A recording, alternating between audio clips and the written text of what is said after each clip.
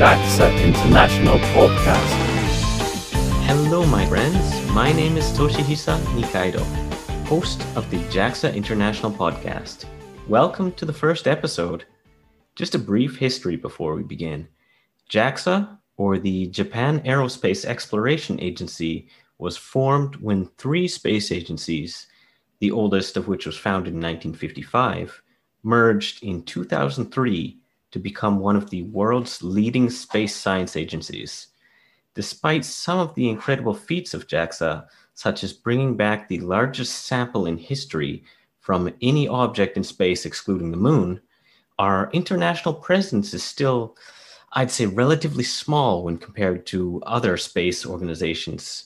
And so, with this podcast, among a few other things, I'm hoping to help highlight the amazing achievements of JAXA and give some insight as to what we hope to accomplish moving forward through long-form interviews with some of our English-speaking scientists and other essential staff. Today's episode will feature former NASA planetary space scientist, world traveler, science educator, and new father, James O'Donoghue. You can find him on social media, JFizz85 on YouTube, where he has a lot of excellent educational animations, or at PhysicsJ on Twitter. So that's JPHYS85 on YouTube, or at PHYSICSJ on Twitter. In this episode, we get into many things, including the upper atmosphere of Jupiter, the rings of Saturn, leaving the Shire to travel the world, on being a new father in Japan, the second greatest light show in the solar system, and so much more. Enjoy. We're here today with JAXA's Institute of Space and Astronautical Science, the Department of Solar System Sciences, James O'Donoghue. James, welcome to the show. Thank you. Can you start by just telling us what you do here at JAXA specifically? I use really big telescopes to look at Jupiter and Saturn. I look at their upper atmospheres and look at things like their aurora, which is like the northern lights equivalent on Earth. In particular, we have a recent result out on Jupiter coming out in about a month, where we found out that the aurora was actually heating the rest of the planet in the upper atmosphere. That's interesting. How exactly are you able to study the upper atmosphere of Jupiter? I don't think you can just go down to the store and buy a telescope and look at Jupiter and be able to see everything that you'll need. Can you tell us the process for this? Yeah. So first, we have to apply for some telescope time on the big telescopes. Once we've gotten that, we go up to the mountain. Usually, the telescopes are on a mountain. Yeah, so the telescope we used for our work was a 10-meter telescope called Keck, and we pointed that at Jupiter, and we took data all night, and then we looked at that data for a very long time. This took a few years, this study actually, and we built this giant map of Jupiter's temperatures across the planet, and the north and the south parts of Jupiter are very hot because that's where the aurora are. Similar to Earth, the Earth has auroras, which are called the northern lights if they're in the north, or the aurora borealis, or in the south, they're called aurora australis. And they're produced by charged particles from space flying into the planet and energizing the atoms and causing them to glow. And so that's what we're looking at, but at Jupiter. So Jupiter has very powerful aurora, in fact, the most powerful in the solar system. You could say after the sun, it was the most interesting or powerful light show in the solar system. But what we found in our work was that along with the emissions, the brightness that we see of the aurora, there's also a lot of heating. Now, we knew there was a lot of heating where the aurora were, which raises the planet's temperature to several hundred Celsius. And what has been known for decades is that the rest of the planet, where the aurora do not occur, the rest of the planet is actually several hundred degrees as well. And that's been very confusing because there's no aurora there. So what is heating it? If you look at sunlight hitting the planet, it should be only about minus 150 Celsius or so in the upper atmosphere. But instead, we measure it at a few hundred Celsius, which is a problem. It's a problem. It highlights that we don't understand what's going on other planets. And so after about almost 50 years of this mystery, I think we finally solved it. And it turns out that all of the heating that takes place in the aurora actually is able to spread around to the rest of the planet as well. So now we know that the aurora of planets actually heats the entire planet, at least of Jupiter. And there's evidence for this at Saturn as well. And so that's kind of in a nutshell what this project has been about. In terms of using the Keck telescope, we need a really big telescope, because the bigger the mirror of the telescope, the more collecting power we have. And with all of that collecting power, things look brighter. And so that was really necessary. We couldn't have used a small telescope for this, because we would not have been able to collect enough enough light from the planet. We needed enough light that we could figure out what the temperature of which bit of the planet we're looking at is. That is very tricky work, which is why it's only been recently completed now for areas away from the aurora of Jupiter. So the aurora is very bright because it's very hot, but the rest of the planet is more difficult to see. So that's why we use a really big telescope. I guess my first question in regards to that is, you mentioned that the telescopes are usually on the top of mountains. Is this just to avoid clouds and weather that would make it more difficult to view the planets, or is there any other reason for this? Yeah, so basically, you want to get away from Earth's atmosphere as much as possible. Firstly, if you're looking in visible light, you don't want any clouds, so you want to get away from clouds. That's a big thing. But we use infrared in our work, and infrared is particularly sensitive to the atmosphere, because our atmosphere kind of glows in the infrared and also absorbs things that are infrared, depending where you're looking. So when we're looking at the infrared emissions coming from Jupiter, for example, they have to pass through the atmosphere before reaching the telescope. And along the way, things like water and everything will absorb that light. But it'll also be bright in other wavelengths as well. So it's a very difficult thing to deal with, actually. So what we do is we look at, for example, Jupiter, and then we look at a blank part of the sky. And then afterwards, we subtract the sky from Jupiter. It really is like that, actually. And we want to minimize how much we have to subtract. So we build the telescopes on the top of mountains to avoid a lot of the atmosphere and the clouds. But it's kind of a combination of those two things. The air is drier up there. There's less water vapor in it. So that's also very useful. But yeah, essentially, we would ideally have everything in space, except that it is extraordinarily expensive to put things up there. To have something in space would mean to avoid nearly all of the atmosphere.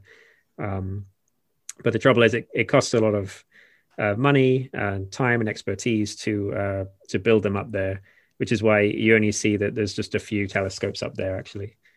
What exactly do you mean by subtracting the sky from Jupiter? Is this subtracting the brightness or changing the image that you get? Or so if you just look at Jupiter, if you just had an image of Jupiter in infrared, it would look very noisy, and you'd probably barely be able to see Jupiter itself, at least in our images. And so a lot of that signal that you're looking at is actually the glow from our own atmosphere. And so what you do is you take an image of Jupiter, which then contains Jupiter plus sky, and then you take an image of just the sky separately. So you actually move the telescope a little bit to the side, take an image of the nothingness, but it isn't really nothing. It's some of our own sky. And then you just subtract the sky signal from the Jupiter plus sky, giving you just Jupiter. And that little operation there is a way of basically, it's the most critical of all of our operations we do, actually, the A minus B, we call it subtraction, or the object minus sky subtraction. All right, I want to go back to the aurora for a moment here, and I guess just check. You said that charged particles is what actually creates the aurora, but are these particles from the sun, or are they all different kinds of particles? What particles in particular would make the aurora? And if it's different on Earth and Jupiter, can you dive into that as well? Yeah, so most of the particles that are hitting the Earth's atmosphere to create the Earth's aurora are from the solar wind. And that process is fairly complicated, but basically our magnetic field, our magnetosphere, so the Earth's magnetic field actually acts as a giant obstacle to the flow of the solar wind, which is coming past Earth. So if you were to look, if you could actually see the Earth's magnetosphere, you would see a giant kind of teardrop shape with a tail pointing away from the sun. So we're kind of being shielded from this flow, except sometimes or all the time, there are things called magnetic reconnections. It's a very complicated, hardly understood topic, actually, at its heart.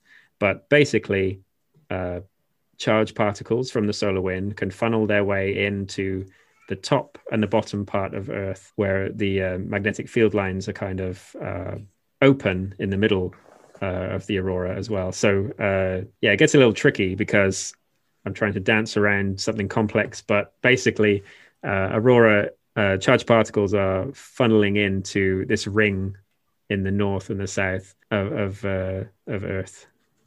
On Jupiter, the aurora is actually heating the entire planet. I guess this is kind of a revelation in the entire field. Is this happening on Earth at all as well, or do we not know this yet?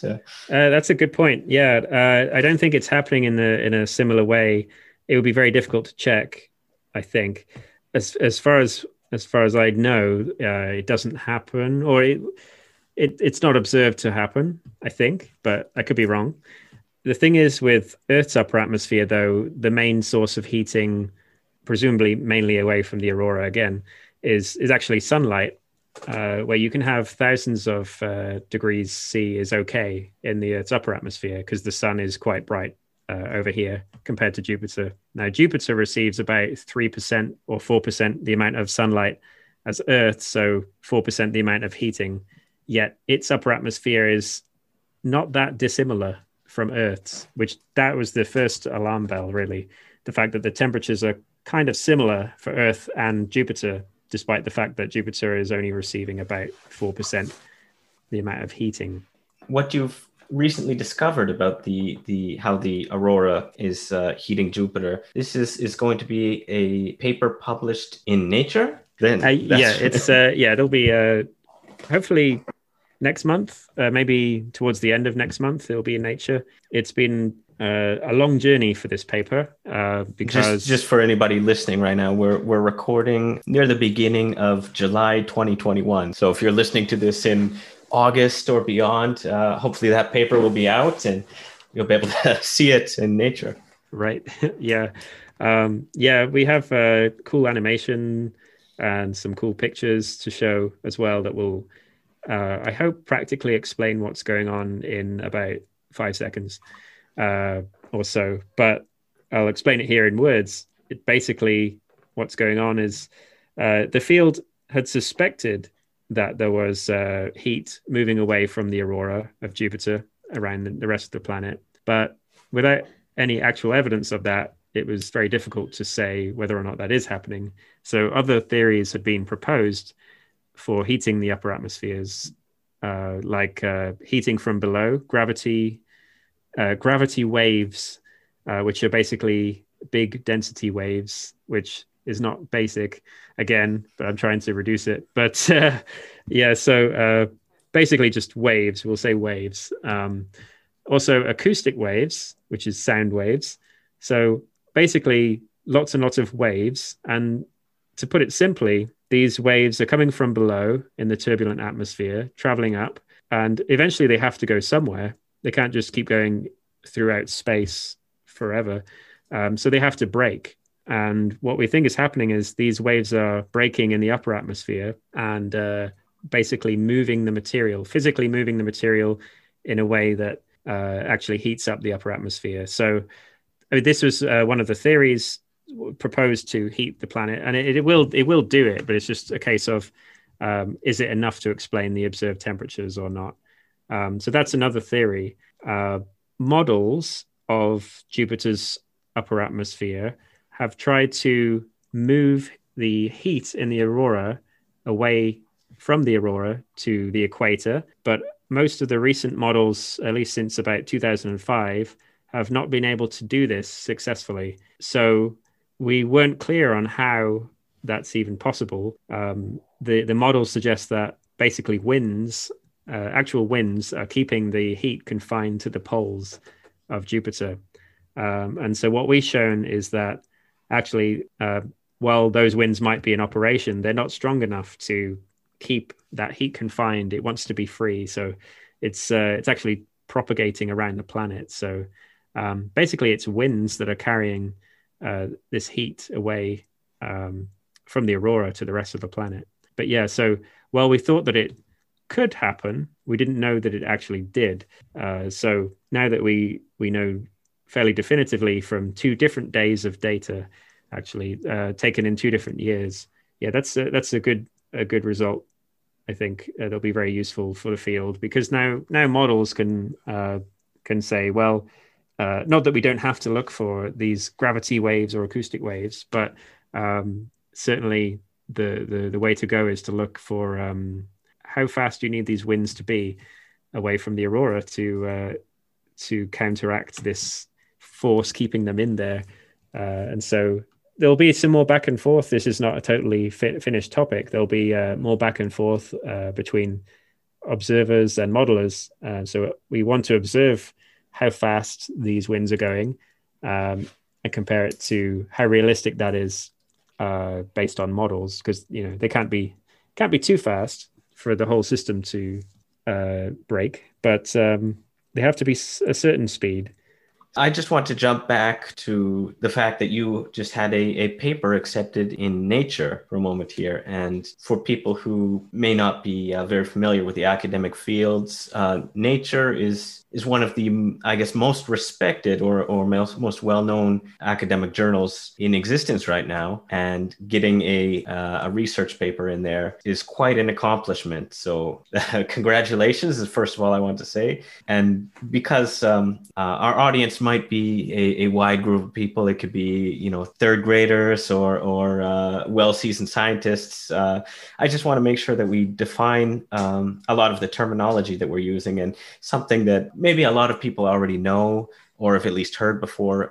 Papers is a term that comes up often, and what exactly is a paper? I think a lot of people outside of the scientific field don't really know very well what this is. Can you just give us a brief explanation of what a research paper is exactly? Yeah, thank you very much. So yeah, this is it's a really good point, because we always say, oh, got a paper accepted, and do we really know what it means? Do people really know what it means? And at what level is that even taught to people? I'm not sure. I don't even know when I knew what a paper was, but generally a science paper is a new fact. It's kind of like a new nugget of information about the state of the art of some field. So it could be an observation. It could be a new theory. It could be a new model. A model is kind of like a theory in a way. It is a article. It's a report basically that you write, and you send that report to a journal. And a journal is basically just some company that receive your science output, and then they check if it's worth sending out to other scientists. They send it to a couple of, or 1 or 2 or 3 referees, they're called, or reviewers, and those are just other scientists in your field who would understand the work and be able to evaluate it That process is called peer review because other scientists are your peers. And basically, they don't give you a score so much, but they say whether or not it needs any major corrections or minor corrections, or whether it should be rejected outright, or the one that rarely comes up, it should be accepted without any corrections at all. It's always the dream to receive something like that. Never happened for me or anyone I know since forever, but maybe one day. Yeah, so basically a paper is a report that is reviewed by other scientists, and then the journal will publish that at some point. Usually takes a very long time after submission. I would say several months after you've sent it in, it will be out for other scientists to see. And the time when most people have heard in the public heard of a paper is because unless they already know a scientist in that particular field, they would have heard from it by some university or from an agency like NASA or JAXA, or from a news article. And if there's a news article published about some scientific discovery, you'll always see there's some link, or you should see there's some link to the actual paper itself. And so you can follow that right down to the paper. So yeah, news science writers tend to look around for interesting science that they think the public will like, and so that's how that happens. But I think a lot of science people don't hear about. But yeah, that's the long answer to the question, I suppose. It can take, I guess, months for a paper to actually be accepted and published and actually get out. Or is there any concern of, let's say, by the time it's actually out and available to other scientists or to the public, that the information will become maybe irrelevant or old, or any problems in that area? Is this ever a concern? I think because everybody is also dealing with the same time lag, that any fresh result you hear from science tends to be already several months old, technically speaking. So typically, let's say I go observing on the 1st of January 2021. So I use a telescope. I get back home, look at the data, I analyze it. It could take months or even several months, depending on what the purpose of the analysis is. And then once you have some results, you then write that up, and that could take a month or so. You have to send it around to all of your colleagues too, so they can check it. And maybe you're using one of your colleagues' models in combination with your data. So that can take a long time. And so you might ultimately submit it halfway through the year. And then if you're lucky, by the end of the year, it could be out. So it can be a very long time, actually. But everybody is kind of dealing with the same thing. I would say that in our field, there are so few people looking at so much that there isn't really any direct worry, at least not for us ground-based observers, that anyone is going to come out with something that would beat you to the punch on right. that kind of information. Yeah. I was trying to think of one example. When the Cassini spacecraft was out there around Saturn, we also used to observe the planet from here on Earth. And even with the two operating at the same time, the ground-based people here on Earth looking at Saturn and the spacecraft team looking at Saturn, even with the two together, it wasn't really so much a competition because we had a different perspectives, and we generally would combine our data together to make an even stronger result in many cases. So there was a lot of support in that way. I would say that there probably are fields of science out there where there's so many people working on a topic that maybe there's a lot more competition to get that out. Maybe there's an example in astronomy where some star explodes somewhere into a supernova, and it's visible in the sky, and maybe a few different competing teams want to have a look at it, and then in that case there probably would be a rush. Yeah, so maybe in these times where there is some event happening, there's probably a rush like that. The Cassini spacecraft that you mentioned, this has been in space for what, about 2 decades now? Oh, and it's It's gone now. Oh, it's gone. Okay. Yeah, I didn't even notice. Okay. yeah, in 2017, it made its final plunge, I think in September, into the planet. Yeah, it got there in 2004.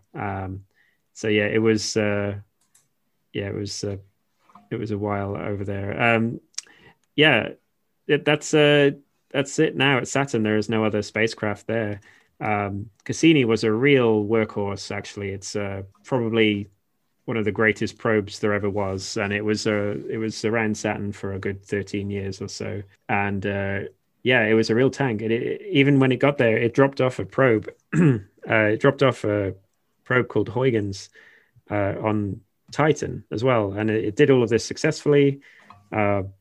Yeah, so it was a fun mission, and towards the end, actually, a lot of our observations, a lot of our telescope proposals, we had put in saying we want to support this mission. It's very rare we'll have a mission like this again, and true enough, there are no planned missions to Saturn right now.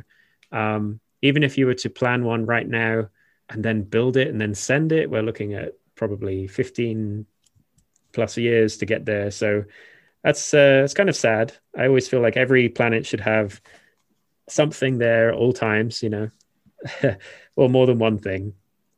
But yeah, in terms of the outer solar system beyond Jupiter, there are no probes around any other planet.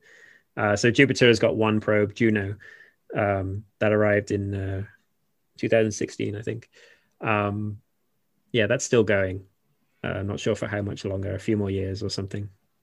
You were also involved with looking at and using data from the Cassini spacecraft? Actually, yeah. So I didn't look directly at the Cassini data myself, but some of my colleagues did, namely my office mates, while I was doing my PhD. And so, yeah, they did some great work looking at Saturn with the Cassini spacecraft plus ground-based support. Yeah, together we're stronger, I guess, is the the whole thing with that. That's kind of an interesting segue into your history of when you did your PhD and how you got to JAXA from there. So I guess let's start from where you did your PhD, and can you just tell us a brief history of what you've done? Because I know you've also been involved in, let's say, at least one other famous space organization. So can you tell us a little bit about that? Starting with where you did your PhD and the subject.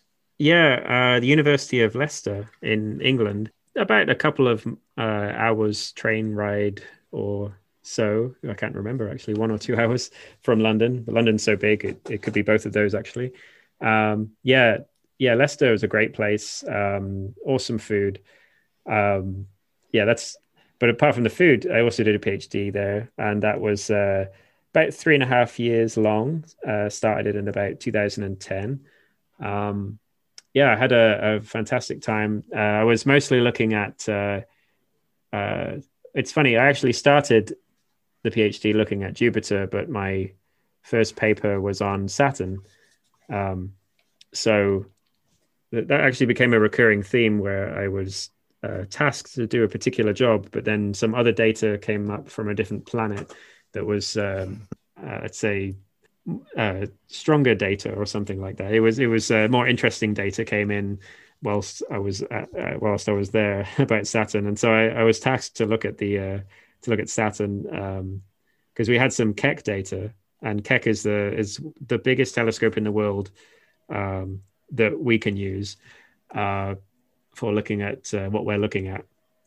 And so, yeah, I was quickly moved to look at something at Saturn. And the first thing that we found was that there is an unusual signature away from the aurora. Now, I guess my career generally talks about what's going on away from the aurora.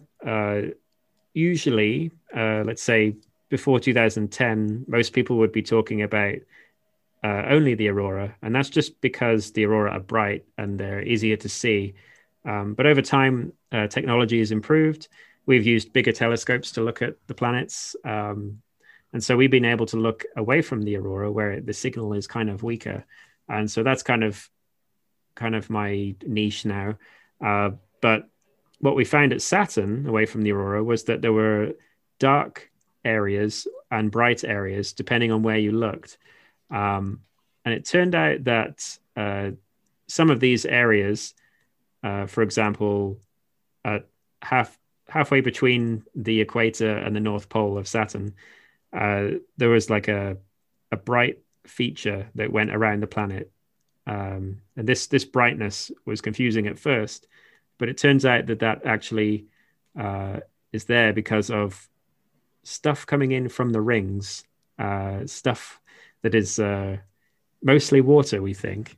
This is called ring rain, and it's basically charged particles coming from the rings. I say basically, but charged icy dust. It's electrically charged dust is what it is.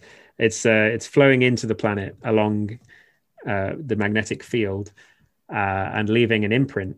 And so we saw that imprint, and then we published that, and that was a big paper at the time in about 2013. And I tell you, I was actually worried after putting that out there, because I thought, what if I made a mistake? It was my first paper. So I thought, what if I made a mistake? I was very stressed about that. But then a few years later, the Cassini spacecraft actually happened to fly in the general area where this rain was coming in from the rings, and actually detected it as well. And so that was great. But this isn't totally brand new, because there was papers and theories suggesting that this could happen in the early 1980s. But they kind of discovered it in a different layer of the atmosphere. And it seems to me, at least, that the field, the astronomical community, was not totally convinced by the results of the 1980s, probably because it was such a big claim to make, and the signal was kind of faint. And so really it took until basically nowadays for us to really definitively say that there was something going on. And so that's I think why our paper was popular. We looked at an area, a part of the atmosphere that's very, very thin, much thinner than what they looked at in the 1980s. Because the atmosphere we're looking at is very, very thin, a lot more of it had changed based on this stuff coming in. So for us, the signal was much stronger. So that's another thing. But we were still doubtful even at that time. But that's, sometimes you just have to, you publish what you see and put the best explanation you can in. The evidence, there was evidence for some interaction, actually. So the most of Saturn away from the aurora is totally dominated by this stuff coming in from somewhere. It does seem to link up with the rings. I've heard you've actually found a lot of interesting facts about Saturn's rings, and I guess we could either go into those, or maybe they'll come up a little later once we continue with your I guess history up until now, your career. Yeah. So regarding the facts. So what we've generally been doing with these observations. So although we discovered a signal coming from the planet, we discovered that something is falling into it that leaves an imprint. In the south, it actually leaves the reverse imprint. There's so much water coming in that it actually kind of destroys the part of the atmosphere we're looking at, and we can't see anything in that area. That's how much is coming in the south. But generally, we're trying to get to estimate just how much is falling in. Roughly about 1,000 kilograms of material per second is falling in from the rings to the planet, at least in the mechanism that we're looking at. And if you do the maths, that would mean that Saturn's rings last about 300 million years or so. The rings themselves are actually kind of dying, falling into the planet, which is very sad. But it also means we're very lucky because we're here to see them. If civilization had evolved a lot later, a few 100 million years later, we wouldn't see Saturn's rings as they are now. The Cassini spacecraft actually saw on the order of about 10 times more material flowing in to Saturn at the equator, which is a different mechanism than what we found. But it's still from the rings. And if you combine the two together, really the ring should only last less than 100 million years. But we're not sure, or indeed the Cassini team, I don't think was sure that this is a constant mechanism going on at the equator. It might just be like an event because maybe some comet or meteor came through and disturbed the rings and made some of them fall in. The reason that I say that is because every time the Cassini spacecraft flew through that region between the rings and the planet, they measured a different amount of material coming in. So it's as if it depended on where you looked around the planet. They kept getting a different answer. Whereas what we see is a different mechanism that should always be active. So I would say somewhere definitely below 300 million years is going to be the lifetime of the rings. At least when I say in their present form, I mean there probably will always be some bits of ring left. Probably just a single ring, kind of like I would say not too dissimilar from Jupiter's. Jupiter has a smallish ring right now, so maybe it had a bigger ring hundreds of millions of years ago that's been eroded away by a similar mechanism. In fact, there's no reason this whole ring rain mechanism can't work on any planet with a ring system, which also has a magnetic field anywhere in space. So I think it is a universal mechanism, which then all points to ring systems themselves being kind of a temporary feature. So they're kind of like a transient field of debris, albeit a long-lived field of debris. So maybe ring systems come and go. I like to say this totally unproven fact that maybe Saturn's current ring system isn't even its first. I don't truly believe that, but it's fun to think about. Even Earth had a ring system at one point in its history. It had when the moon was forming, there would have been debris around the Earth, quickly cleared up, falling into the Earth, and anything water-based would have evaporated or sublimated, turned from a solid into a gas because of the sun, because we're so close to the sun over here. Whereas at Saturn, it has an icy ring system that can be sustained because it's far away from the sun. That it's mostly made of water, by the way. Saturn's rings, they're over 95% made of water ice. Yeah, so ring systems, probably a transient thing. That's actually quite poetic. So anybody who might be in let's say the literature field or the arts listening to this can still take a lot of inspiration, I'd say, from these scientific facts and theories that we're talking about today. When you say that the Earth had some rings and these vanished quickly, what is the definition of quickly here? Oh, good point. Are we talking, centuries or? Yeah, probably. Yeah, this is one of those things that depends on how dense we're talking, because I would say that most of the biggest pieces would have fallen in or kind of tidally being destroyed and crushed and pulverized even more by tidal forces and stuff like that. Probably on the order of, I would say probably most of them would be cleared up in millions of years, but it depends, because the moon at the time was still fairly close to Earth. I can't recall exactly how close, but certainly several times closer than it is now. And so the moon probably took on some of this material. I mean, it would have taken on this material because it's what caused a lot of the mess in the first place. As this is the theory, at least, that a really good theory actually. Is that the moon was formed by some primordial body slamming into Earth and getting stuck in orbit around Earth. There would be a lot of material in an orbit around Earth because of this, some of which would coalesce to form the moon, and including earthly material forming the moon too.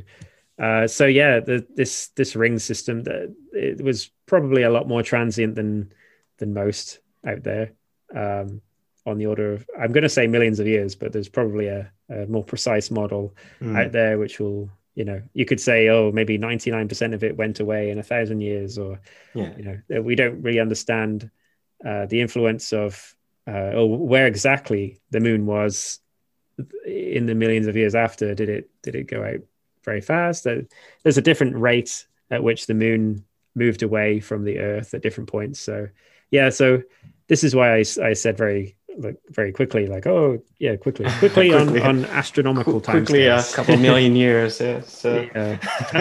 Also, before I forget, I should say that Mars, the moon Phobos, is expected to break up in the future and also become a ring around Mars, which will then kind of decay into the planet.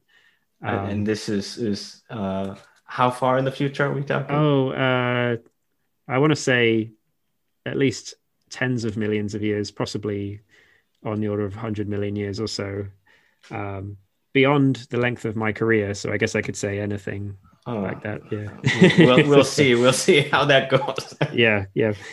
Correct me if I'm wrong in the future.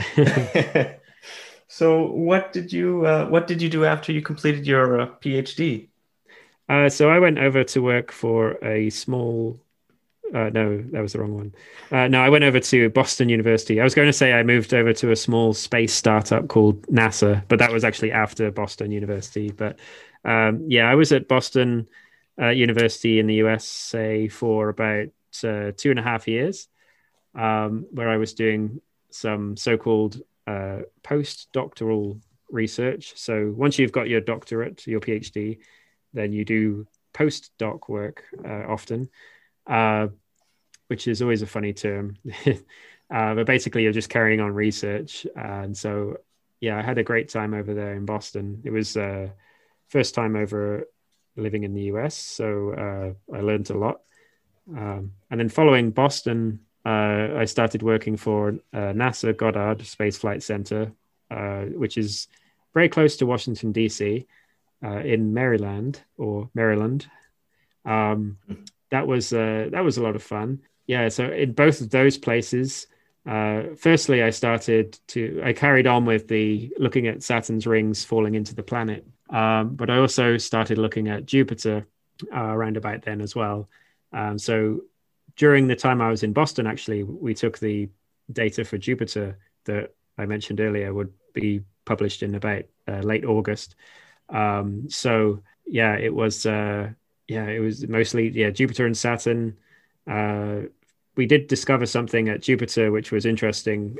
Above the Great Red Spot, we found out that the upper atmosphere, it's a running theme in everything I talk about, is that we're looking at the upper atmosphere, which is about 1,000 kilometers above the cloud layers that you can see on these planets. It's pretty much where the aurora occur as well. But we looked at the upper atmosphere above the Great Red Spot. Now we're talking about several hundred kilometers above the Great Red Spot, and we decided to measure its temperature. And at that time, it was about 1,000 degrees warmer than anywhere else, almost across the entire planet. It was even hotter than the aurora, actually. And so we thought that was evidence for this wave heating, this weird gravity or acoustic wave heating from below. Because you have the biggest storm in the solar system, the Great Red Spot, it's about the size of Earth, or it's bigger than Earth, actually. And so if you were going to look for these signatures of waves breaking in the upper atmosphere from gravity or acoustic waves, then you would definitely want to be looking at above the biggest storm in the solar system. And so, lo and behold, we found out that the upper atmosphere was several hundred degrees warmer than anywhere else. In our future work, however, we have not seen that is the case. We're still looking at why, but it could be that such heating is kind of on or off, depending on when you're looking at it. Maybe we got lucky when we saw it first, but we always hold out the possibility that somehow we were wrong or something like that, which is, one of the purposes of publishing your paper publicly is to help the field go, oh, whoa, what was going on here? Can we see this again? So we still need to repeat that to do a redetection of that. There have been some hints that it was warm about 2 or 3 years later, but not much warmer than the background, maybe 50 degrees or something like that. So yeah, that's a very interesting mystery. The reason that was important is because we're always looking for heat sources on these planets. You know, they're already measured to be way too hot compared to how much sunlight they receive. So that's one of the things that we were trying to look at, and that provided strong evidence that there was heating from below, as well as the more recent evidence that most of the heating is coming from the aurora as well. If you find these heat sources, or if you know about them, do you have any sort of, let's say, practical use for this knowledge, or is it sort of more? I don't mean this in an offensive way, of course.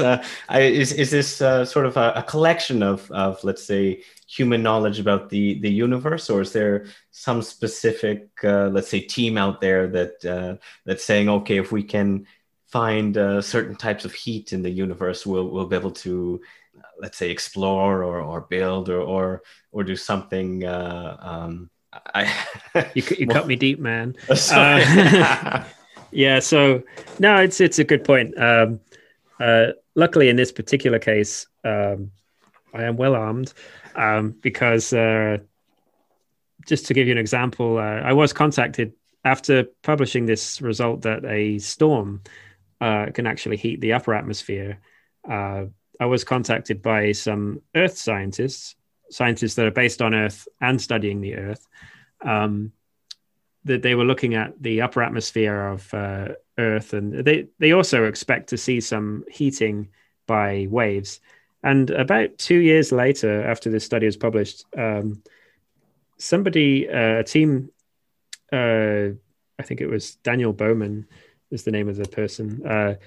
They sent some balloons up into the upper atmosphere above the ocean with some microphones on them, and they were listening out for acoustic waves or sound waves in the air, basically. And they could calculate that even just the ocean waves on Earth sloshing around actually can just the actual sound from that travels upwards and eventually has to break somewhere, and it can actually heat the upper atmosphere by a few degrees. So it's one of those rare cases that we can directly link our outer planet work to Earth, but it's very important as a loss mechanism for energy when you're looking at a planet as a whole. If small ocean waves are doing it, there's evidence that earthquakes, tsunamis, storms, thunderstorms, lightning, the acoustic waves and the turbulence from those actually do travel upwards and release their energy in the upper atmosphere as well. That's been measured at Earth. So there is a good value, firstly, in comparative planetology, is what we would call that. But on a more broader scale, so I'll still stick to the science. I don't have to even touch the philosophical part yet, but the science part. If you are looking at the upper atmosphere of Jupiter at the equator, and you see it measures about, I don't know, about 400 Celsius, and it should be minus 100. If you've measured that since the 70s, and you don't know why it's that hot, if you don't know why it's hundreds of degrees warmer than it should be, that challenges our understanding of physics in general, or atmospheric physics. You know, how could we say that that we understand any atmosphere if that's happening? so basically, there are a lot of gaps in our understanding. I don't think many people see the gaps, because most of the time when you're looking up stuff, you're only seeing the things that we do know. It's actually very difficult for anyone to say the things we don't know. I think even it took a couple of years into my PhD before I was really understanding exactly how much we don't know. But even then, if you ask me a question that I don't know the answer to, I might say, oh, I don't know, or I might just as well say scientists don't know, and actually I don't know which is the case. So there's a lot of scope for there's a lot of misunderstandings out there. I don't think that at least the general public or just other scientists in other fields might not appreciate how much is really unknown out there. So we don't really know the circulation of upper atmospheres on other planets very well. But luckily, one of the things working in our favor, unlike the Earth, actually, well, for Earth, we can measure the upper atmosphere from the ground, and we can do it with loads and loads of satellites. But at the gas giants, or the giant planets, Jupiter, Saturn, Uranus, and Neptune, we can actually measure the upper atmospheres from Earth. So we're kind of lucky that we can do that. We're looking at the sunlit sides of these planets, and it's only because there's a certain molecule that happens to exist there and not on Earth that we can actually use these places as kind of like a laboratory in space, actually. So that brings me on to my third point. So these places they're obviously different from Earth. We're going to learn new things about them, new things about how physics and chemistry work over there. Things we can't simulate in the laboratory at all. And even that's the case in the solar system. But if you look to more extremes like black holes or whole galaxies in general, or extreme places of physics, extremely huge stars out there that would go beyond Earth if they were in our solar system, starting at the sun. Huge stars out there, huge, really ridiculously hot planets. There's every superlative that you can think of exists out there. All of these places are really good laboratories for studying new physics. I'll give you a good example. So on Earth, the highest impact speed that we can do in a laboratory situation is about 11 kilometers per second. And what I mean by that is we can fire usually a metal pellet. We can fire that at about 11 kilometers per second. That's about as fast as we could possibly go. We could fire that into something else and try and understand the material physics in play, or what exactly happens when you fire something that fast. That's the kind of the level we're working out on right now. But in space, just even on the moon, you can have impact velocities that go up to about 80 kilometers per second. So if you study those, you can test, are the physics different when you get to 80 kilometers a second versus what we can do on Earth, 12. And so there's many, many examples where basically the universe is kind of like a big laboratory in space. That's a great answer, actually. I'm glad you were able to go over that, because I think there probably are a lot of people out there who maybe wonder why are we looking so far away from Earth when there's I guess there's still so much that we don't know about even our own planet. And one of your points is I guess was basically that we will find out a lot more about our own planet as well and the physics in the entire universe, that as long as we continue to study the solar system and the galaxy and everything out there as well. I kind of want to go back to when you mentioned you were doing your postdoc at Boston University, and kind of I think we should maybe define this academic hierarchy that exists, because I think once again a lot of people don't understand this very well, and I guess I'll bring up my understanding of it, and please correct me if I'm wrong. But sub ranks aside, I would say generally the academic hierarchy is is I guess a PhD student, and then you become a postdoc researcher. After that, I suppose it would be an assistant professor is often the next rank, followed by associate professor, and then a full professor. And there's probably, junior and tenure and all sorts of things that you can add on to those that make them more or less valuable. But so we've been through your history up until your PhD and your postdoc. And were you still a postdoc when you were at NASA? Yeah, so there is a slight distinction of PhD. Yeah, generally, next thing would be a postdoc or a fellowship, which is kind of the same but different. So postdoc work, you generally are doing projects that somebody else wants you to do. Largely, I would say you're kind of working for them to it depends on the person, though. They might be giving you a lot of independence. I certainly had a lot of independence in my first postdoc. It might as well have been a fellowship, actually. A fellowship is basically, it's your own project where you have submitted that you want to do a certain project to someone. So my job at NASA was actually my first fellowship.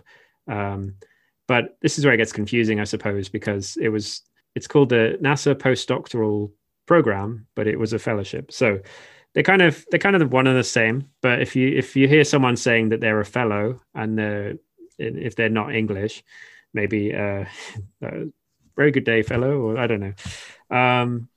Maybe they're talking about that particular. I guess from PhD student to fellow to postdoc, those particular three. I don't personally see them as ranks. I feel like the ranks start when you get to permanent positions like lectureships, and there's a position called reader. It depends on which country, but there's a position called reader in the UK, and that kind of migrates to professor. I suppose reader is the equivalent of a associate professor in other countries. It gets very confusing, but generally, yeah, it's kind of PhD, postdoc / fellow, and then on to lectureships or assistant professor, and then onwards. I think as you go on, the time that you actually get to spend researching goes down, and you have more and more administration and teaching duties. So in terms of your academic rank might be increasing, your amount of actual research goes down, but your service to the community goes up. So you might have your own PhD students yourself and stuff like that.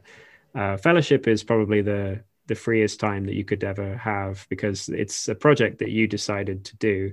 You wrote in that project, you said, I wanted to do this task, this task, this task. These will be roughly my results. And, could you give me some years of funding to do that? And so the postdoctoral fellowship program at NASA was about 2.5 years for me. And that gave me a chance to look at Jupiter. But the good part about being there was that Jupiter has a spacecraft around it called Juno, and that is actually operated at least partly out of NASA Goddard.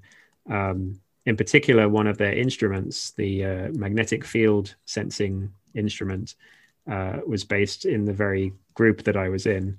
And so it was very useful to collaborate with them whilst I was there. In the same way that earlier we talked about Cassini at Saturn plus ground-based work. I was kind of ground-based alongside Juno.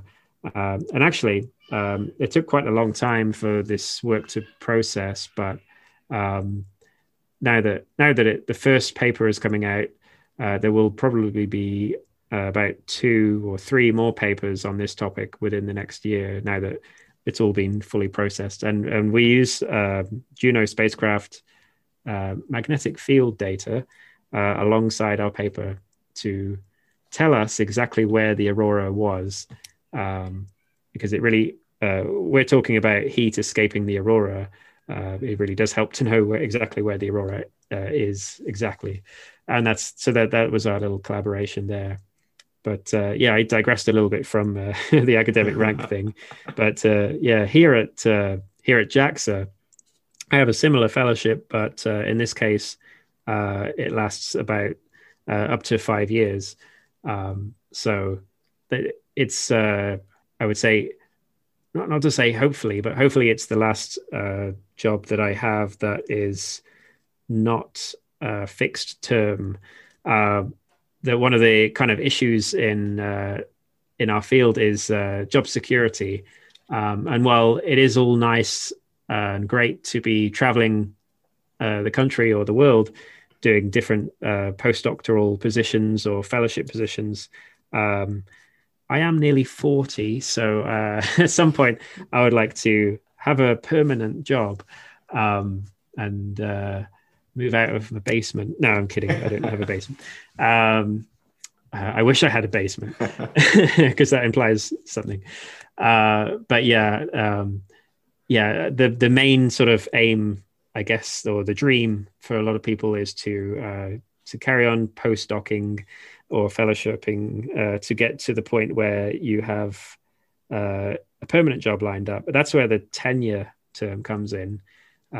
Tenure would be this period of time where you're proving yourself to become a permanent person. I think it takes, at least in the US, a few years of concentrated effort, and then you have to pass a committee or something like that. So in that sense, the whole kind of academic life after your undergraduate degree, even you're tested again at PhD level, and then I guess it's some time before you're really tested again in terms of examination for yourself. But I guess tenure is the next kind of the final exam, in a sense, in the whole conveyor belt that is academia. And along the way, people might not like it because of the, the success rates in these things can be on the order of 5% chance of getting, or for tenure, it could be as low as just 1 or 2%. Sometimes you have 200-300 people applying for one job. So that's why it's the dream that I mentioned before. So I just wanted to check here. After when you finished your 2.5 years at NASA, you right after that you came to JAXA. Yep. There was about a 6-week gap or so where I did some traveling. I see. So my wife and I, we called it Japan the long way. So we were actually flying from place to place on the way over to Japan to get some travel out of the way. So we hit maybe about 10-15 countries or so on that trip, actually. And so that was I guess that was a nice break and a good way to switch country and explore, because travel is one of my big hobbies, and travel is especially a very large hobby for my wife too. We'll come back to I guess your travel and your international experiences, and as well as I want to ask about your experience in Japan too. First, I just want to ask about your position at JAXA while we were on the topic of academia and ranks, because I understand that your position at JAXA is it's called the International Top Young Fellow. So I suppose it's a fellowship, but at JAXA we define this International Top Young Fellow, or ITYF, as equivalent to an associate professor. And as we brought up earlier, associate professor is a fairly high rank in academia. Is this rare for a fellowship to be considered such a high rank, and how do you feel about your current position? It's I would say it's exceptionally rare. It's I've not heard of it before, at least in our field. Let's see, the NASA fellowship I had, there was it didn't really mention any kind of rank as far as I recall. In fact, I wasn't fully aware of the academic rank of the ITYF position until I got here, and I think somebody told me about several months in that, oh yeah, it's the equivalent of associate professor, and I thought, aha, now I can tell everyone what to do. Yeah, but I think one of the biggest strengths of it is that it's a fellowship, so you are doing your own research. I can apply for grants and stuff like that here to have students and things like that. Yeah, it's a very I don't, because it's my own job. I don't feel like saying it, but it's kind of like a prestigious fellowship position as defined by JAXA. But then again, I'll just say this because it's funny. But like most places say that their fellowships or whatever are prestigious. So so I'm not. It's not vanity here. It's like just saying that almost all places say it. It's good advertising. But yeah, in this case, actually. I think that JAXA do put their money where their mouth is, so to speak, because the position is equivalent of associate professor. So that's useful for us because in then our future jobs, we can tell them that that was our last academic rank, if you like, and so maybe it would count a little bit towards points that they need for tenure in the next place, that kind of thing. Let's hope we have some nice organizations listening who might be interested in giving your tenure here. So I guess let's return to you mentioned that you traveled for about 6 weeks in between leaving NASA and coming to JAXA. Yeah. And can you just tell us a little bit about I guess your experience with other cultures, because you were born in England and raised there and were there most of your life until after your PhD?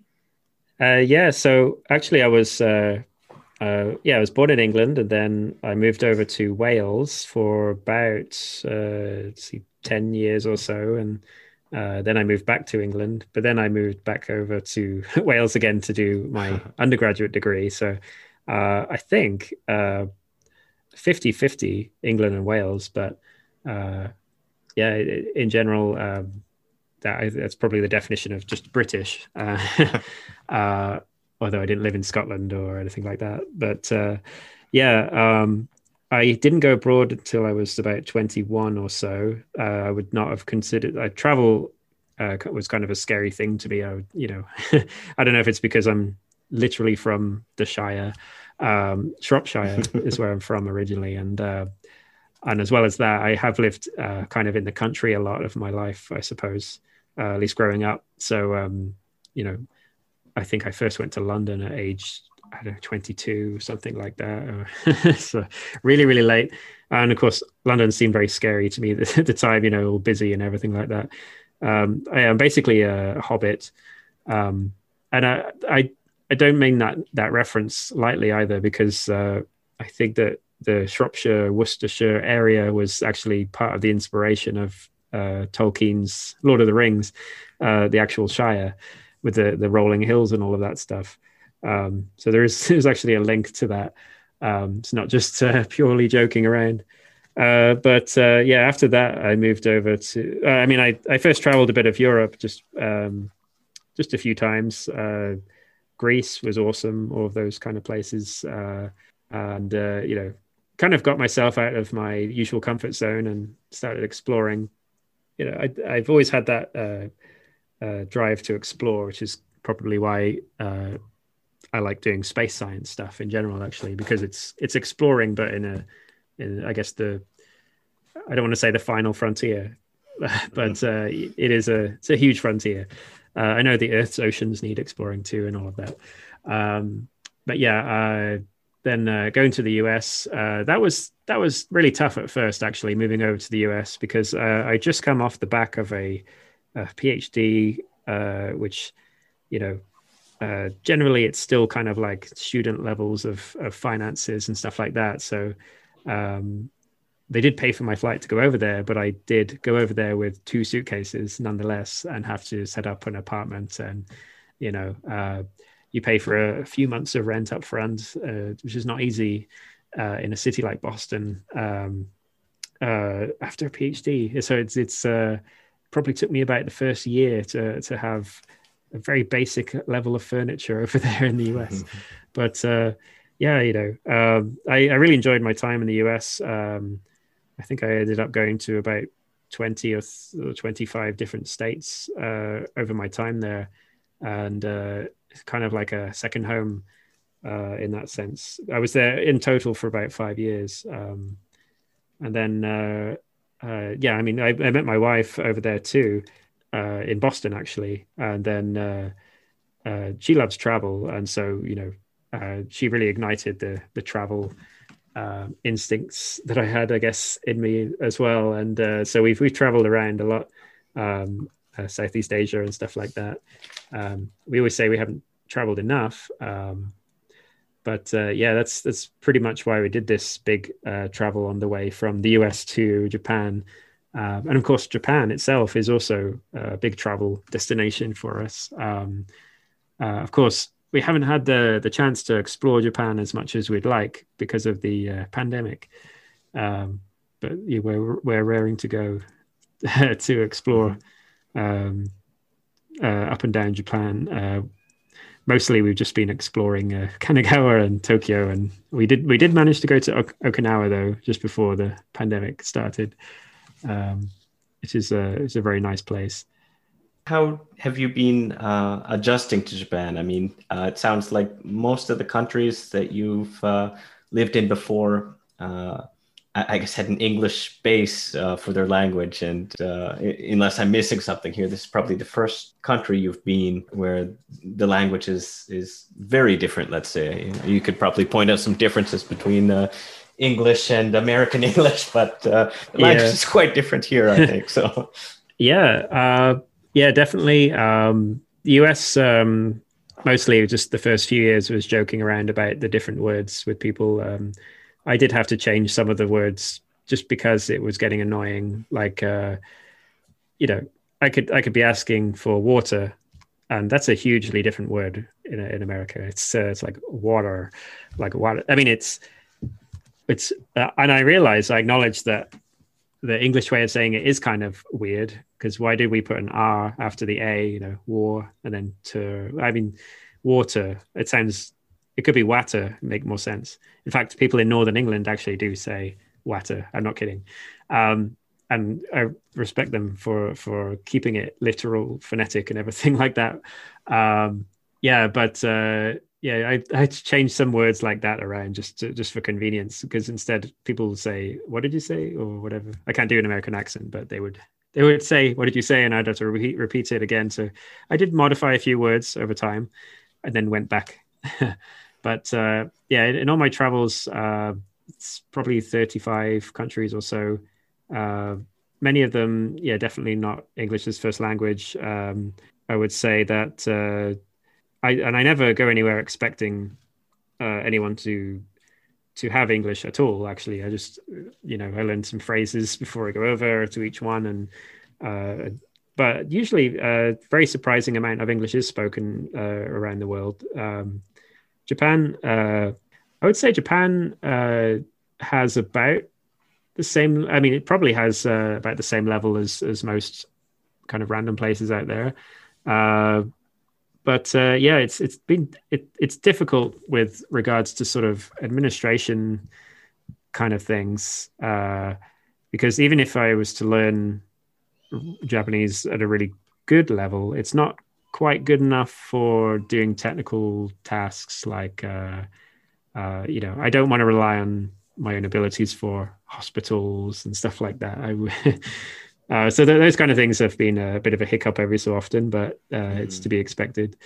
But quite a lot of people speak English here, usually unexpectedly, I would say.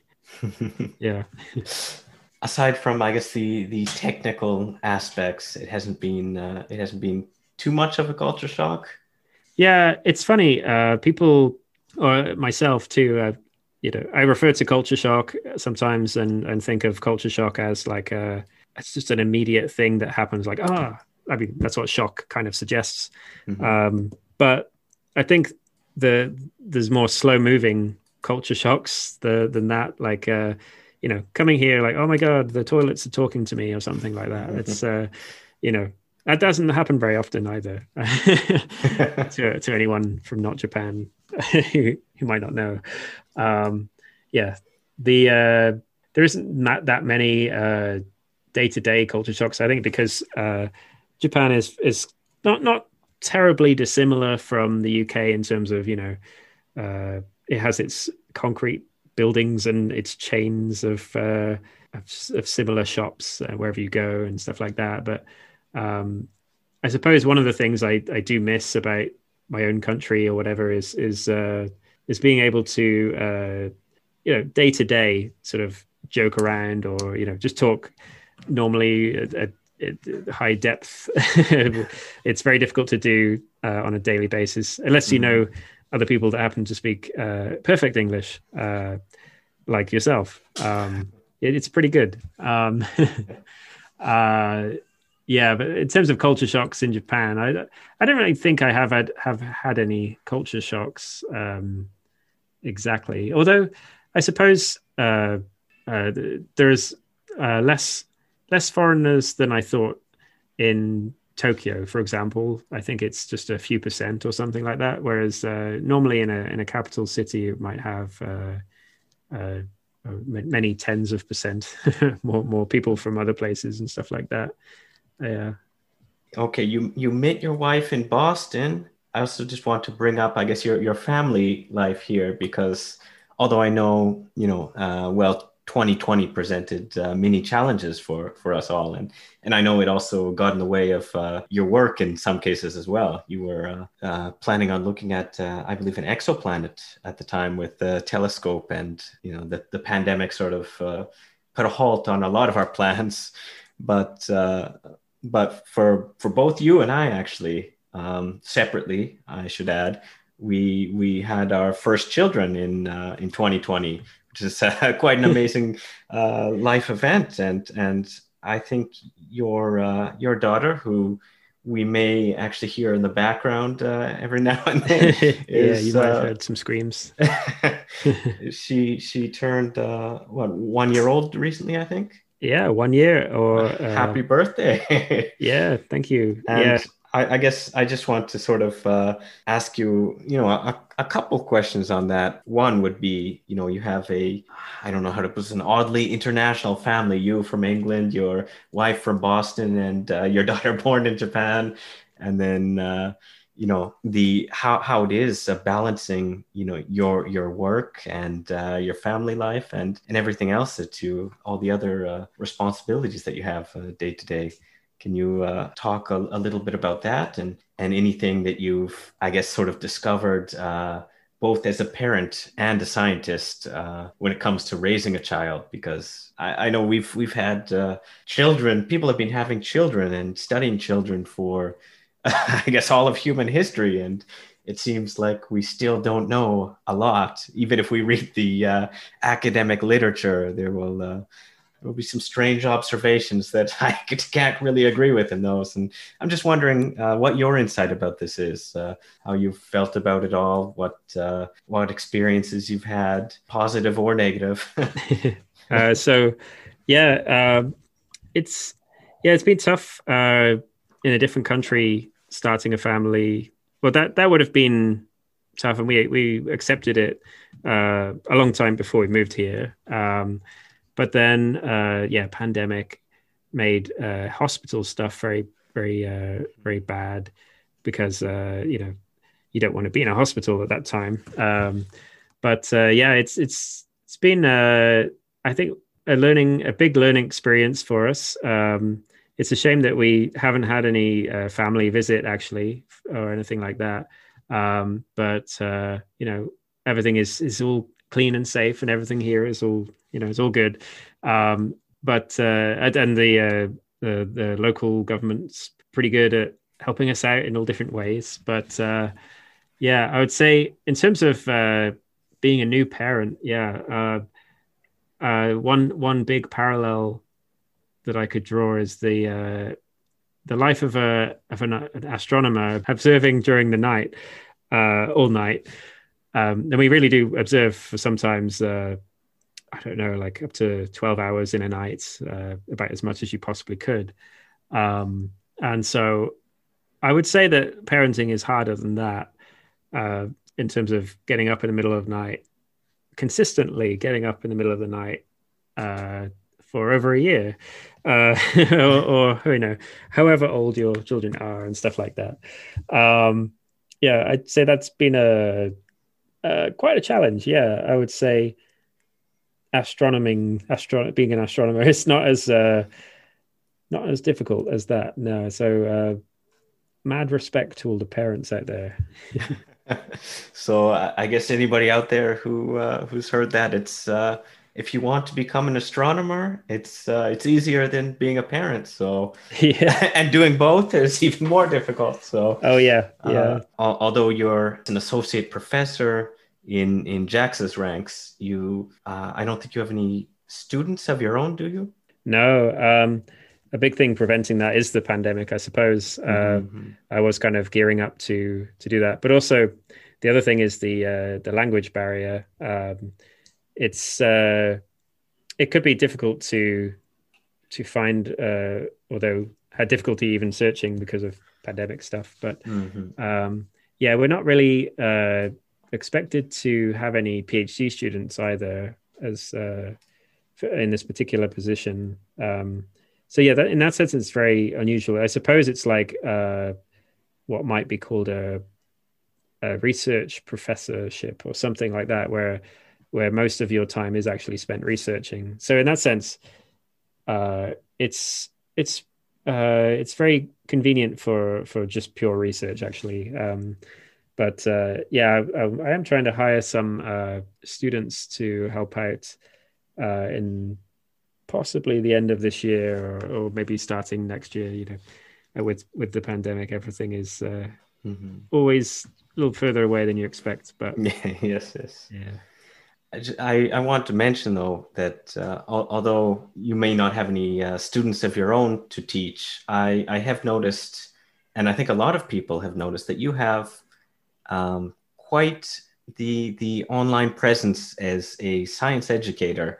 And whether this was intentional or not, I understand you're probably doing most of this in your spare time, of which I assume you have very little with a full-time job and a child. But you make different animations for regular people to look at and be able to digest science bits very quickly. So you could take a complex topic about the rotation of specific planets or the speed of light, and you can turn these into animations, and you share these on I guess YouTube and your Twitter account. And you currently have somewhere, I think it's close to 130,000 followers on Twitter, which is quite a significant number of followers. And maybe after this podcast takes off, you may have 130 million. Let's hope. But it just sounds like you're doing a lot of educational work as well. Can you just tell us sort of how you got into doing all this this education, the science education, and what you hope people will get out of it? Yeah, so it's funny you should mention it. Yeah, I guess it has filled the vacuum that not teaching has left. And in a sense, I know, I would say personally know people that are teaching astronomy that are actually using the animations to help teach. So that's it's a nice feeling to know that the videos are out there actually used as teaching tools as well. So at all levels too, it could be like children, even for some of them, and to people in high school and people in university. They use them in museums and planetariums and that kind of thing. So yeah, that I would say whatever teaching responsibility that I would otherwise have has been probably absorbed by that, although it is in my free time mostly, which I have a lot less of these days. So most of my productivity was probably 2019 and early 2020. During the first big animation was in about the end of 2018, where we had a press release.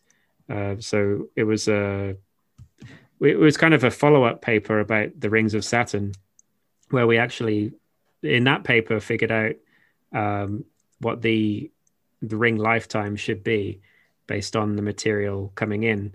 And in that paper, we had a cool video voice animation with a voiceover produced by NASA Goddard, showing the mechanism of how water is getting from the rings and going into the planet. But what we didn't have was imagery showing what the rings would actually look like in the future.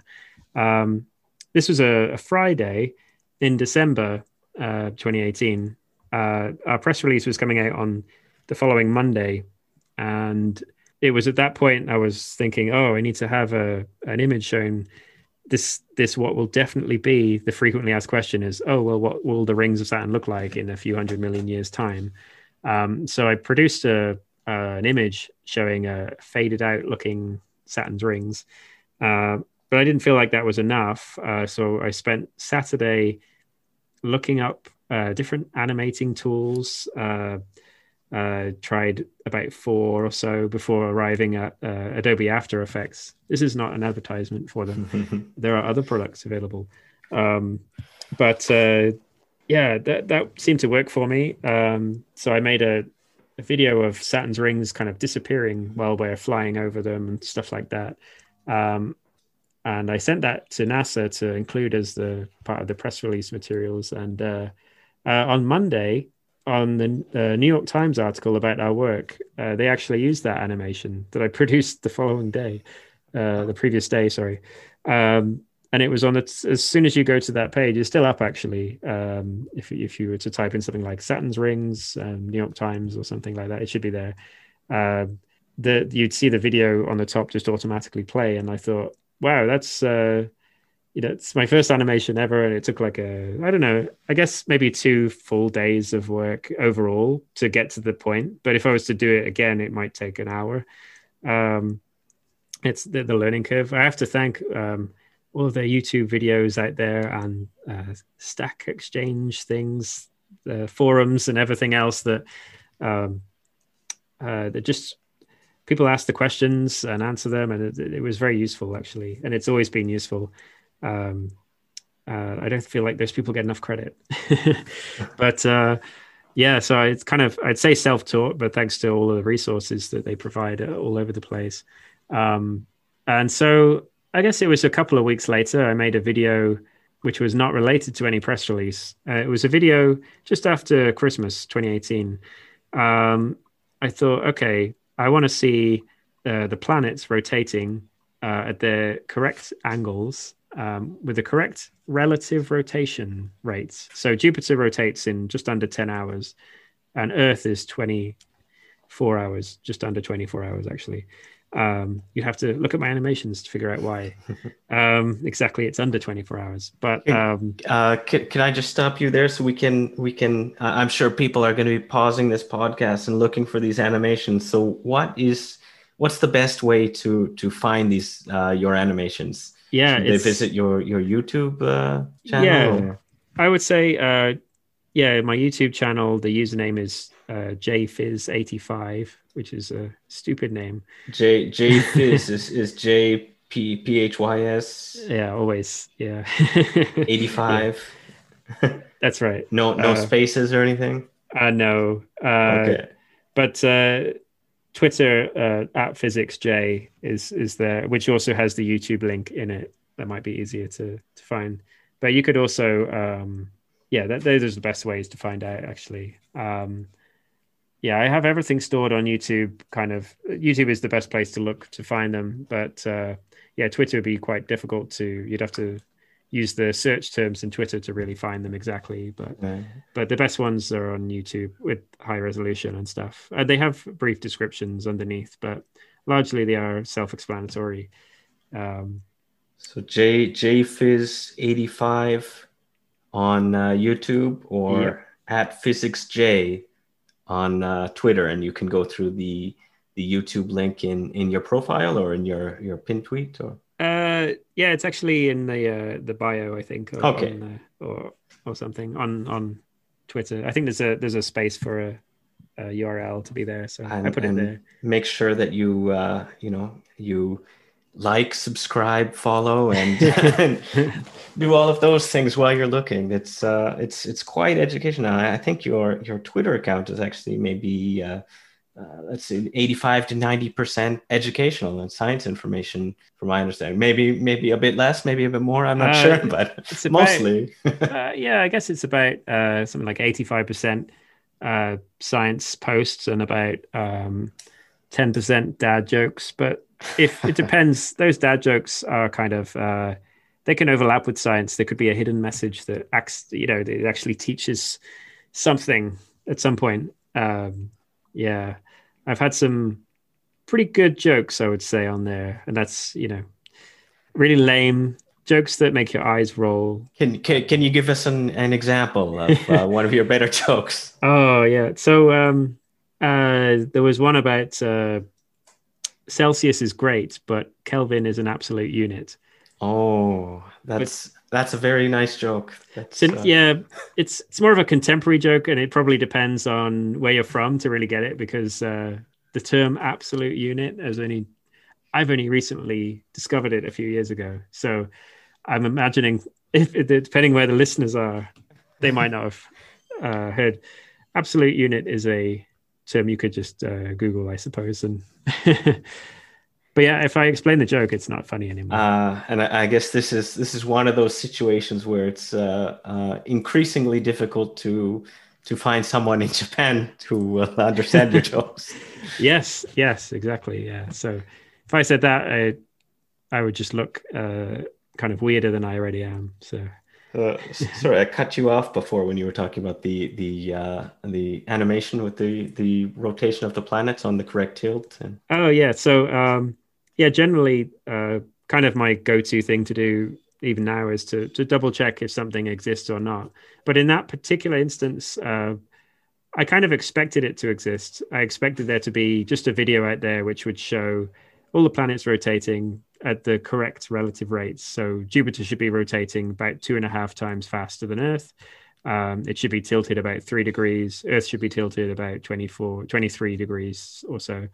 And it didn't exist. So then I had to make it. I wanted to make it. I needed to make it. I wanted to see what it would look like, actually. And I genuinely did not think it would take off. But once I made it, I even had a big mistake in it. I'd put the wrong rotation for Venus. I corrected it in another version, but altogether in the first week, the video and the corrected one probably got about 5 million views or something like that. Actually, mostly within the first 3 days or 2 days even.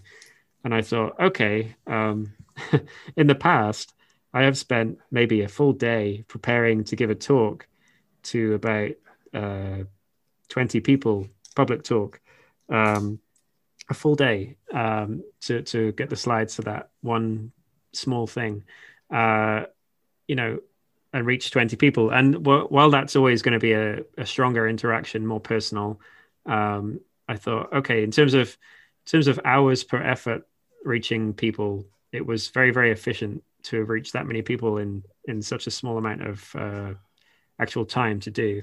And that's what I compared it to, because I guess that's more of a scientific way of thinking about it at the time. I thought, wow, but it was mostly the responses that I received that made me carry on, and they wanted to see people wanted to see more of that kind of thing, and I did too. And I realized there's actually kind of a vacuum in space animations. There's another joke for you. Don't forget to follow and all that. But yeah, there is a big I wouldn't like to, or maybe a niche, or and everyone has seen lots of animations out there, and kind of anyone that has a hobby in astronomy and has seen animations out there, when they see them posted by random accounts on Twitter or whatever, um, they can be wrong very often. They can be incorrect. So some animations I see that are done incorrectly, I would want to double check by making it myself and see. And sometimes they'd be wrong, but it's kind of why I put my name and link all over the animation when it's produced, so that people can track it down to a source and they could ask me questions about it. Or where did you get the data for this, or But generally, the data is just really easy to Google. Someone might doubt that Jupiter is as big as I portrayed it, or something like that, and they could Google it and they'd see, oh, it's correct, or they could say it's not correct, and then they message me, and it's all public, so people can see how it goes, and sometimes that they've been right, and I've pulled the animation and redid it. So that's a good thing about posting on social media. Actually, this stuff is that it can be iterated with people who can provide the peer review, if you like, for the thing. Generally, when I post a Earth rotating thing, I get a lot of questions that follow on from that, and then I realize there's a big gap in people's understanding in some area. So then another animation is needed, in my opinion. And at this point, I'm over around about 70 odd animations now. And I think it's mostly covered most of the big topics out there in terms, at least in the solar system. Yeah. With about 70 videos currently, do you know offhand roughly how many collective views that is? 200. No. I think actually almost 200 million. 200 million views. And this is over the course of about 2 or 3 years. Yeah. And I say that's a realistic estimate, I think. On my channel itself, it's not that many. It's like 20 million or so. If you look at Reddit, you have to do make some assumptions about how many times those are viewed. But then there's Twitter, all of the combined views of those. And then there's all sorts of other places like where GIFs are stored, a place called Giphy Cat. And then there's other social media platforms like in China and other places like that. So I have trawled around trying to collect as many as I could find, and I generally get to around, and Facebook and Instagram too, huge places.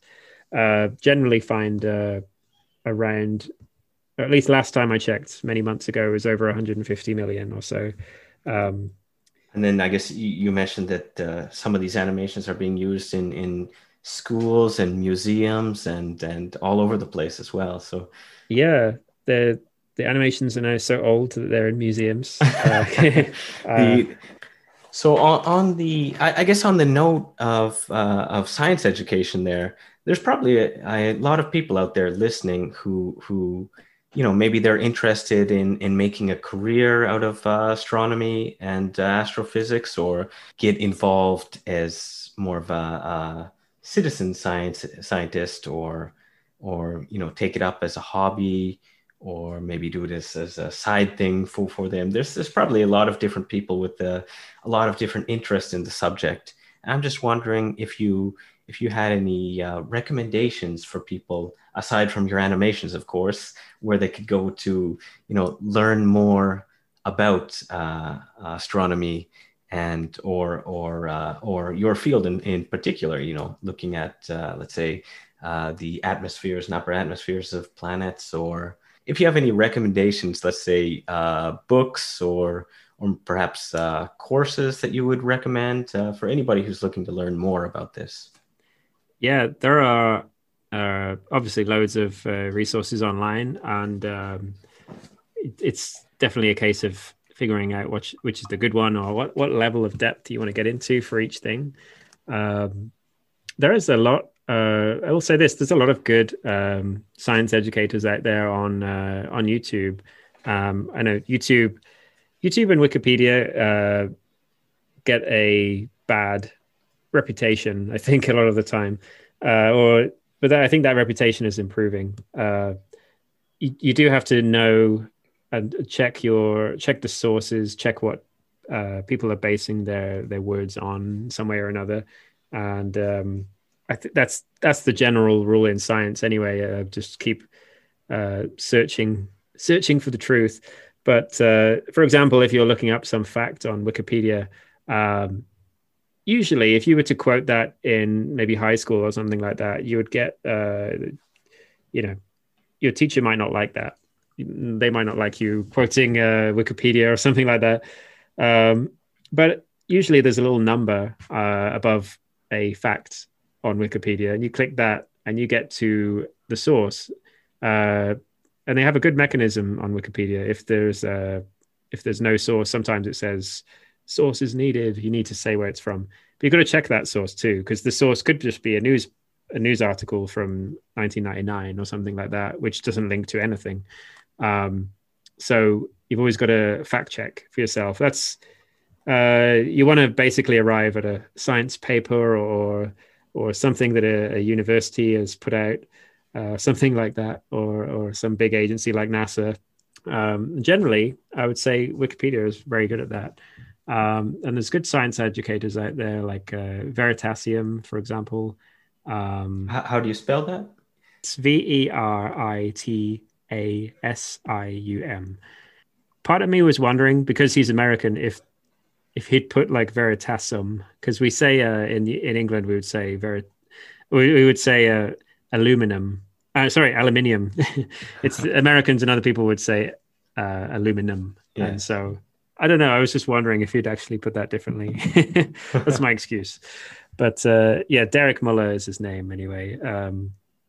He produces really thought-provoking videos. But there's a lot of generally the bigger science sharing places out there. In terms of courses, would be places like Khan Academy. That's really good for so many subjects. Actually, I regularly visited that place while I was doing my degree, actually, to look at to get some mathematical intuition. But now I see that those pages have got astronomy and cosmology and all sorts of things on. Yeah, there are lots of online courses out there. It depends what level you want to get into it. In terms of astronomy as a hobby, people are probably more interested in actually doing some hands-on stuff.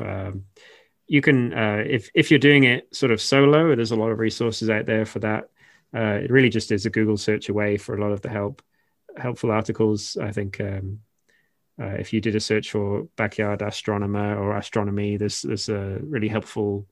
There's a website run by. I mean, there's so many actually for that, but they say that you can firstly starting astronomy, you use your eyes anyway, so you can look at things with your eyes and enjoy it that way, which is zero money. If you presumably you have the internet if you're listening to this, so you can download an app called Stellarium, which is free, and you can look at your night sky, and it will label all of your it will label everything that you can see. That's for Android or Apple or desktop. How do you spell Stellarium? It's Stellarium. Thank you. Yeah. So that's a really good app actually. I regularly use it to sort of further build my own intuition on astronomy. Even yesterday, I was looking at it. You can do some fun things, like you can fast forward in time. I was doing it yesterday at about 1,000 years every second, and I was wondering, just to fill in my intuition, what the Milky Way galaxy would look like in the sky over thousands of years, seeing it go side to side. The reason it was going side to side is because the Earth is spinning like a top. Just have fun and experiment really with that. Next step would be binoculars, and then the next step would be a small telescope, which you can use to a non-motorized one just to look at the moon or something. You can also join local astronomy clubs. There's usually one in your area. That's what I'll say. And they tend to have kind of bigger telescopes, and you can go and use them without spending any of your own money, unless they have a fee or something like that. But yeah, they might actually generally do. I can't remember. It depends where you are. But yeah, they can teach you about the night sky as well. And I wish you clear skies on that front. All right. Do you have any other recommendations, or let's say anything that you maybe a book of your own, or a new paper of your own, or something from one of your colleagues? Yeah, there's a book. Most recent book I've read is to completion is a book on supervolcanoes by Robin George Andrews. It's should be out in, I would say, maybe August, September or something like that. It's definitely by the fall of 2021.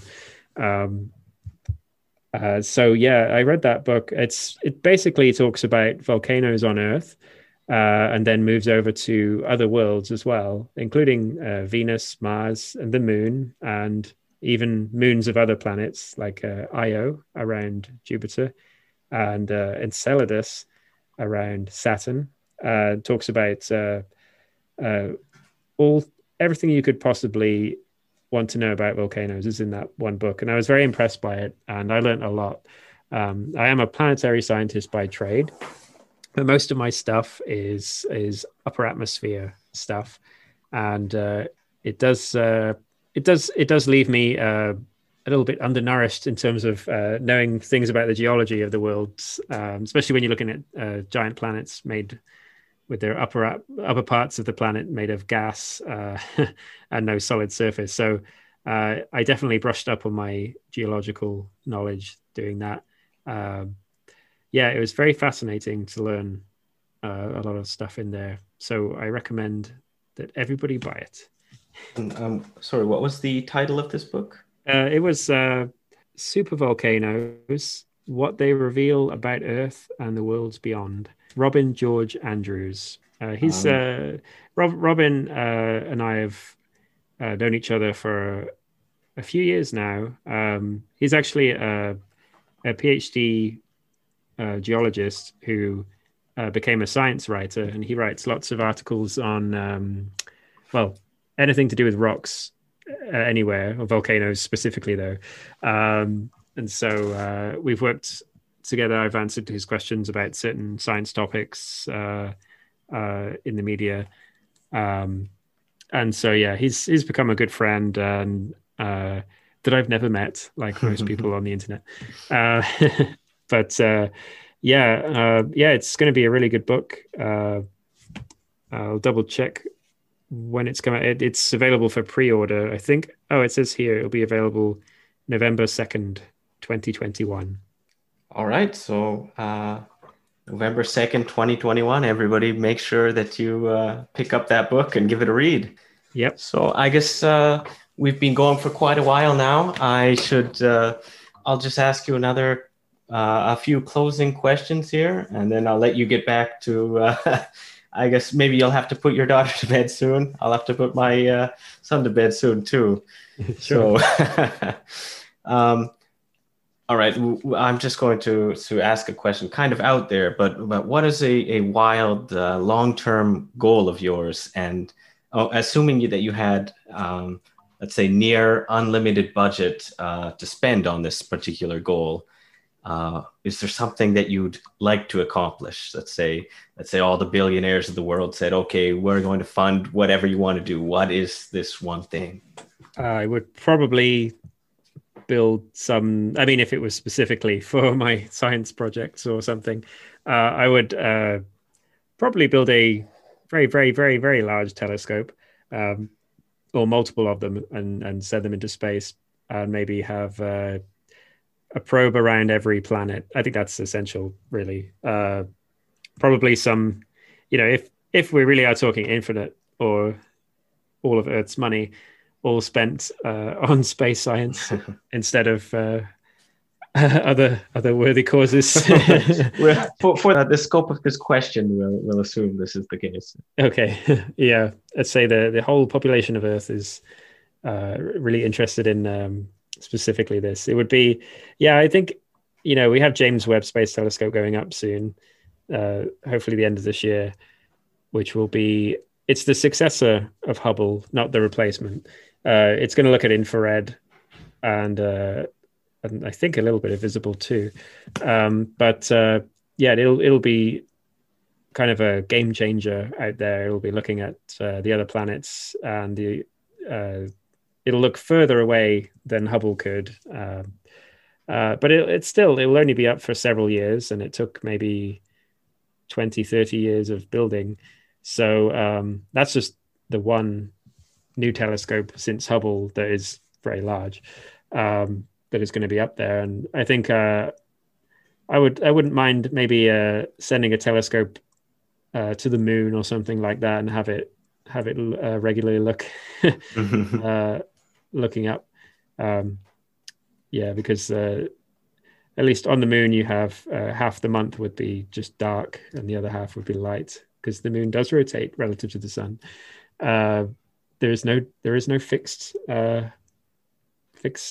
dark side, as people sometimes say.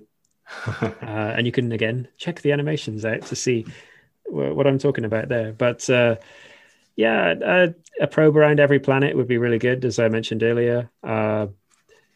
It's kind of astonishing that there isn't really, like right now, Uranus and Neptune really need a mission, actually. They have never been orbited by a spacecraft. We only have kind of a snapshot of them on the way past. And what we're finding with exoplanets that we're discovering is that of the many thousands of new exoplanets discovered, many of them, or the largest part of them, are in between the mass size of Earth and Neptune.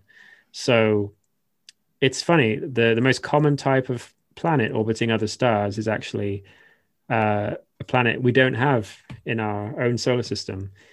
So that's kind of interesting. Yeah, there's something half the size of Neptune or so, something like that, or just a little bit smaller. So it's funny that we don't have that. So I think it's very important. We have a really good understanding of Earth. We don't really have a very good understanding of the next one up, which would be Uranus and Neptune. So there's actually hundreds of planetary scientists interested in doing a mission to Uranus and or Neptune in the future. And right now there is nothing being built, or even there's things being proposed, but we're looking at a couple of decades away before it gets there, I think. Yeah. Unless we put all Earth's money into it, and then it's a difficult proposal. Yeah, it's difficult. I think it can be done for maybe $0.5 to $1 billion or so, something like that, which seems like a lot of money. It is a lot of money. It is a lot of money. But I think a lot of people would like to know that most of the money is spent kind of on the labor, on the people themselves, who are then spending it in the economy immediately. And it's also spread over many years, usually like 20 years or something like that. So, per year, it's not as terrible as you think. Yeah. So, okay, if anybody's out there listening has an extra $1 billion, we need to get some probes around Uranus and Neptune. Genuinely, though, like if I was Elon Musk right now, I would give me $1 billion. I mean, I would give the science community. I mean, just at least this spacecraft to send it. We can probably put the probe on, and they can give us the rocket, and we can get over to Uranus or Neptune. Because a large part of it is the kind of the labor cost, the rocket cost, and everything like that. But I think if I was a billionaire, I would be thinking about that. Yeah. I guess I'll just ask you one last thing, and this is a question, I guess, for the audience in particular. But if you had one message in regards to science, this can be a any simple fact or theory or piece of information related to your field, anything that you would like to the listeners to either know or think about, what would that be? That's a good question, because I want to give 20 answers to that. But if there was a single fact, I mean, if I go specific, I could say, the rings of Saturn are made of nearly 100% water, and I don't think things like that are very much appreciated by people. A lot of the time, I would like to let people know that quite a lot of stuff out there is actually made of frozen water in the solar system, actually, and beyond. But there's a lot of water out there. Some moons are almost, they're kind of completely made of water. But it's frozen. Mm-hmm. But it's something to keep in mind, I think, when you're talking about space physics or space science, planetary science, is that some of the news articles that grab your attention are talking about water in a particular place, rightly so, but water really is everywhere, actually. It's just not in liquid form. That's the biggest thing. So I'd like to remind people of that, I guess. Saturn's rings are a good example of that, because they're almost completely water. In fact, if they were pure water, the rings would actually look white, but just because of a small amount of stuff, which we don't really know exactly what it is, but let's just call it some dust. It's kind of led to an impurity, I guess, in the water content that has led to the kind of characteristic sandy looking colors of the rings. So water is everywhere out there in space. That's kind of my number one science fact, at least without an animation. That's definitely interesting. Something I think a lot of people either don't realize or don't appreciate. Water is actually everywhere out there in space, and you can find it all over the solar system. There is one other big thing, and it's usually the distances that I like to convey. They're just impossibly vast. I've never grasped them. I've never grasped the distances fully.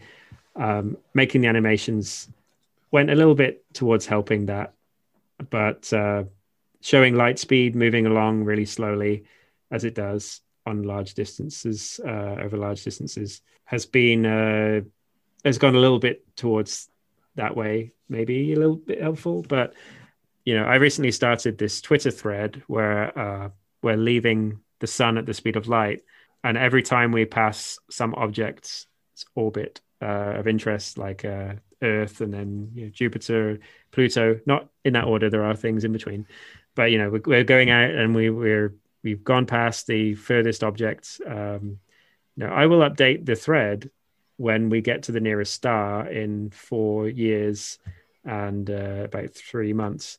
And so when I finally post that in 2025, or the end of 2025, I hope that hammers home some point that even at light speed, the nearest star is just mind-bogglingly far away.